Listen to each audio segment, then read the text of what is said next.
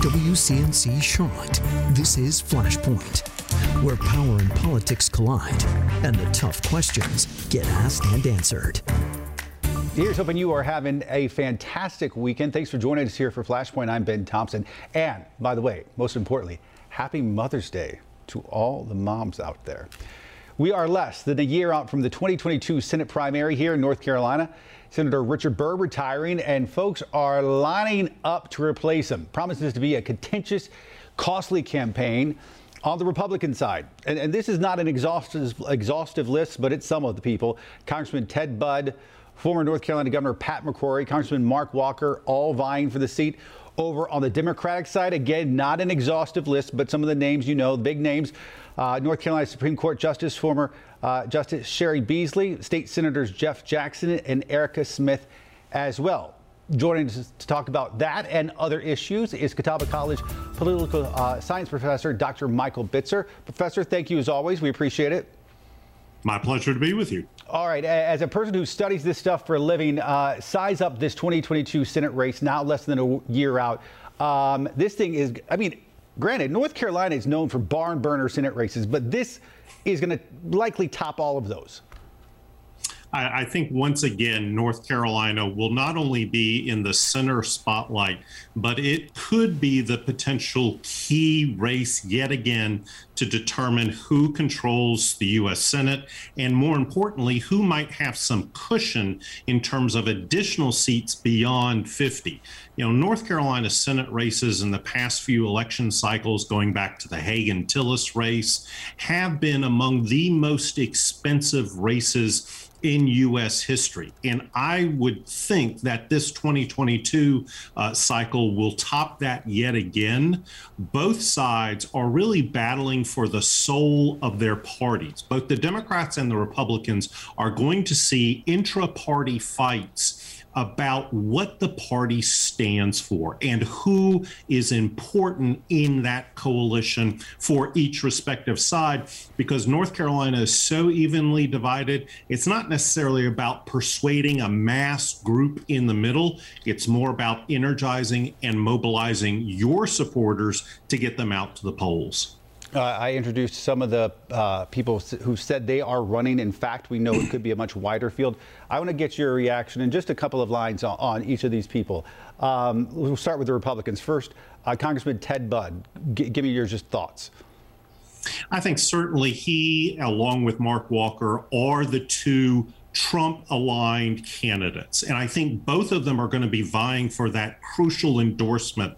The real question is, will Donald Trump interfere or engage in this particular primary, or will he kind of step back and let the fight play itself out? He has some beef in this particular race because Richard Burr voted to convict him in terms of impeachment. So that critical component, along with the Trump base within the Republican Party, which it is now the Trump Party, is very much crucial. Budd is going after that. Walker is also going after that. So it'll be interesting to see how the two kind of fight out amongst themselves. And then where does that leave Pat McCrory, of course, former Charlotte mayor, former governor of the state of North Carolina?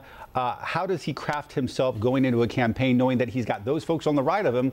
And then once he gets to the primary, he's got some progressive folks on the left of him. Yeah, certainly he is kind of positioning himself perhaps within the Trump lane, but outside of the fight between potentially Budd and Walker. He has positioned himself as a conservative. That's going to play well to the Republican primary base. He has run statewide. That is also a very key advantage in terms of the fundamentals of winning a primary nomination. But again, this party is so loyal to Donald Trump. What price will he pay, Pat McCrory pay, to garner that kind of endorsement if that becomes the true litmus test for Republican primary voters? How about former Supreme Court Justice Beasley? How would you size up her candidacy? Again, like former Governor McCrory, former Chief Justice Beasley has the statewide name recognition. So if you're looking at purely the fundamentals, that gives somebody the advantage. The other key thing, as the Republicans are debating Trumpism within their party, I think Democrats are going to have to debate how far do they go in terms of their new coalition of progressive, much more liberal stances versus the historic nature of North Carolina Democrats to nominate moderates in the middle. Now, Cherie Beasley could be the person that occupies that middle ground and also brings the factor of being an African-American woman. I think the Stacey Abrams effect is very much still in play in National Democratic Party politics. That could be a true test of her candidacy come next year. And the same could be said about Erica Smith. So where does that leave someone like Jeff Jackson? I mean, if we're being honest, it's another white guy who has a military background and is a progressive, but I mean, very similar to what we saw last year with Cal Cunningham, who I think most would argue is a more moderate when it comes to Democrat circles. Can Jeff Jackson, who is, by all accounts, a rising star in the Democratic Party in North Carolina, can he overcome some of those issues? What's interesting and fascinating to me is that a white male is much more the progressive candidate, and an African-American female is much more kind of in the middle, the moderate stream. And this race is really going to play out those two dynamics, I think, very nicely. For Jeff Jackson, yes, it's all about the name recognition. It's about his social media. But more importantly, he has to branch out statewide. And I think that that could be the potential hurdle that he has to overcome to capture what Beasley already has locked into her candidacy. Certainly, Erica Smith is probably the most left-leaning candidate, but her performance in 2020 was probably not what one would expect, and that may push things off to the side. So if nobody else big name gets into the race, I think it is going to be the tension between Beasley and Jackson. Last question on the Senate race. Laura Trump, does she get in? I think that's what everybody is waiting for. I think the conventional wisdom now that I'm reading and hearing is that she won't. But conventional wisdom has not proven very effective over the past 6, 7, 8 years. You know, the whole pressure, I think, is really from her father-in-law. Does Donald Trump get engaged, get involved, and does he encourage her to make that leap into the race? If he does, and if she does decide to declare her candidacy, I think she skyrockets up to frontier status in terms of the Republican nomination, and it's going to be a real battle to try and out-Trump a Trump. It is, and just trying to get yourself out there in such a crowded field. And we've had contentious Senate races, but the primaries this year are just going to be bonkers as far as the numbers of people out there. Let's talk about the census quickly. North Carolina's booming population has earned us now a 14th seat in Congress. The gain comes after the Census Bureau released its preliminary 2020 census results last month. The Tar Heel State, growing last decade, has been concentrated mainly in Wake and Mecklenburg counties. We'll have to wait until official data is released in September to know how North Carolina shapes up. But we do know it's one of 6 states, only 6 states to gain a seat. This is good news. Right now, we have 3 Republicans, 3 Democrats, 10 Republicans when it comes to our congressional delegation. Having one more person, what does that really mean for us? Actually, it's an 8-5 congressional split between Republicans and Democrats. The likelihood is that 14th seat, which is the most that the state has ever had, will likely be drawn to favor Republicans. But the big question is the process of redistricting, and that will have to wait until the fall when the numbers come out. But Republicans control the General Assembly. They will determine where that seat goes, and it is likely to be another Republican pickup seat for them going into the crucial 2022 midterms. Once you put politics aside, though, I think what people at home can take, we will have another voice in Washington, which is a good thing. It's a good thing, and it's also another electoral vote for the presidency. So we will increase our importance in that race to 270 for the White House. Good point. Didn't even think about that. All right. More with the professor on the other side of this break. Download the WCNC Charlotte News app and find out why WCNC.com is the #1 choice for local TV news on your phone and in your home. Welcome back to Flashpoint. There is a storm brewing inside the Republican Party in Washington. And you know what's honestly nationwide. It all surrounds this woman right here, Congresswoman Liz Cheney. This week, it's expected she'll be removed from her leadership post. According to Politico, North Carolina Congresswoman Virginia Foxx will be the one to formally introduce the resolution to remove her. For months, Liz Cheney has said that last year's election was not stolen and that the president incited a riot at the Capitol to try and stop the election results from being certified. She's one of the only Republicans, though, saying this, and the other Republicans want her to pay for it.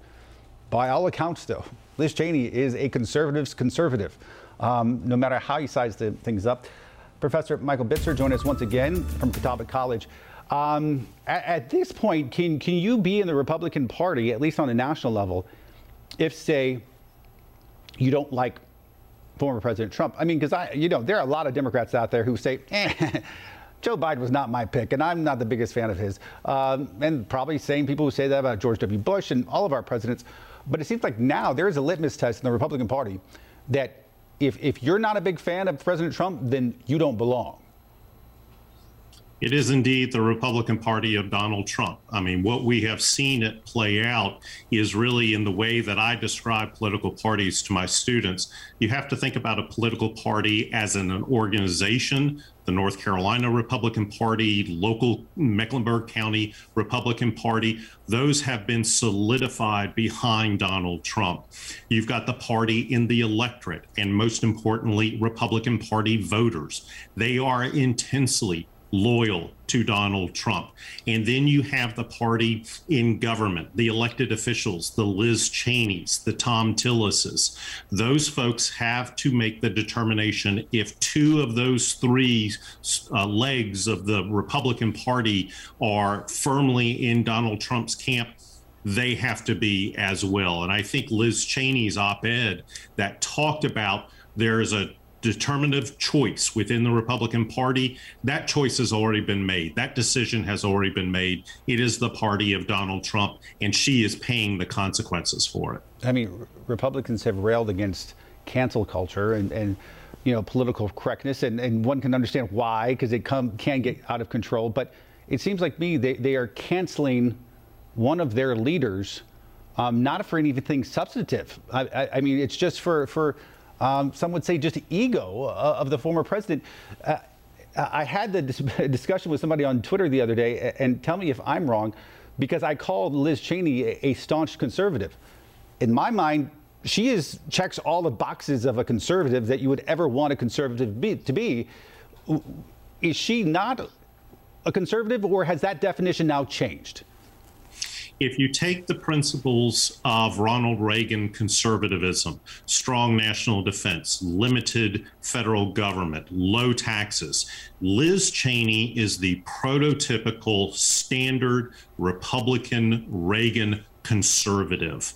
What we have seen conservatism morph into and change is this, first and foremost, personality-driven dynamic of Donald Trump, and then everything that Donald Trump says becomes the party or the ideological perspective. Note that the Republican Party did not choose to update their platform, but basically said in 2020, whatever Donald Trump believes, the Republican Party believes. That is not a coherent ideological perspective that American politics have fundamentally been based upon. So I would argue you are correct. Liz Cheney is a conservative, but she's a conservative in the old fashion, not necessarily in the Trump fashion of today's politics. And listen, I enjoy politics, which is why I host this show. But you're the historian who knows the history of this stuff. I mean, is America not based on that constant push and pull between real conservatives and real Democrats, real conservatives, real progressives, and that push and pull? If historically speaking, do we have a time of where we've not had these two sides to sort of right the ship between each other and sort of chart a path for the country?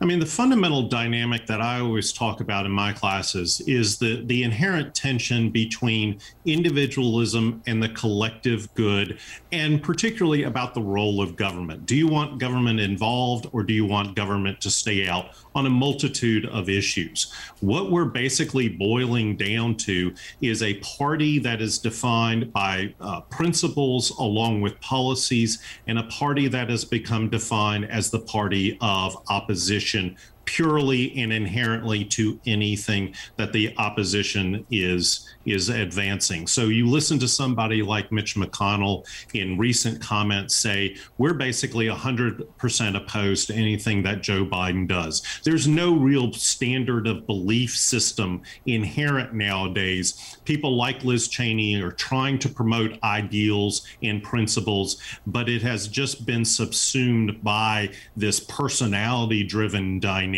that is very much apparent within the Republican Party nowadays. Which to me, I would think that perhaps one of the most conservative ideas you can have would be effective government.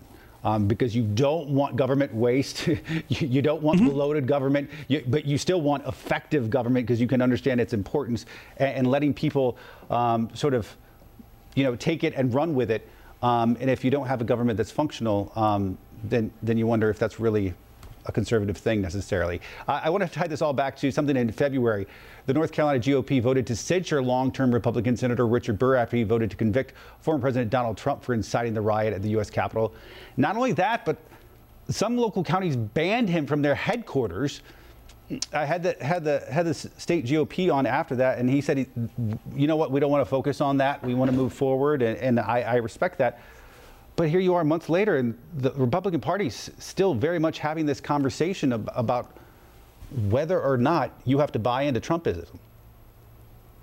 I think this is the dynamic that I don't see any resolution to. This has pretty much been over the past 5 to 6 years since Donald Trump threw his hat into the Republican Party's politics, and it has become wildly supportive of the former president.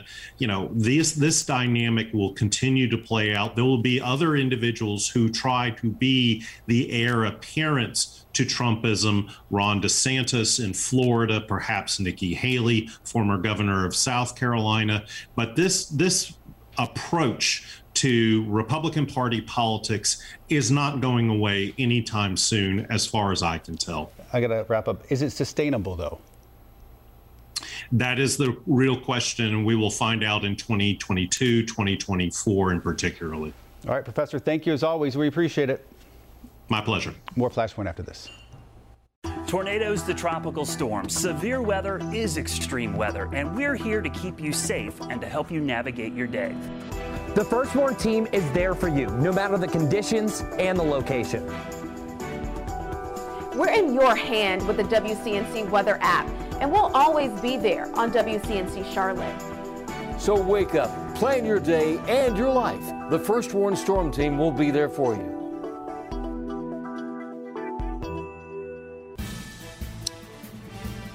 Welcome back to Flashpoint.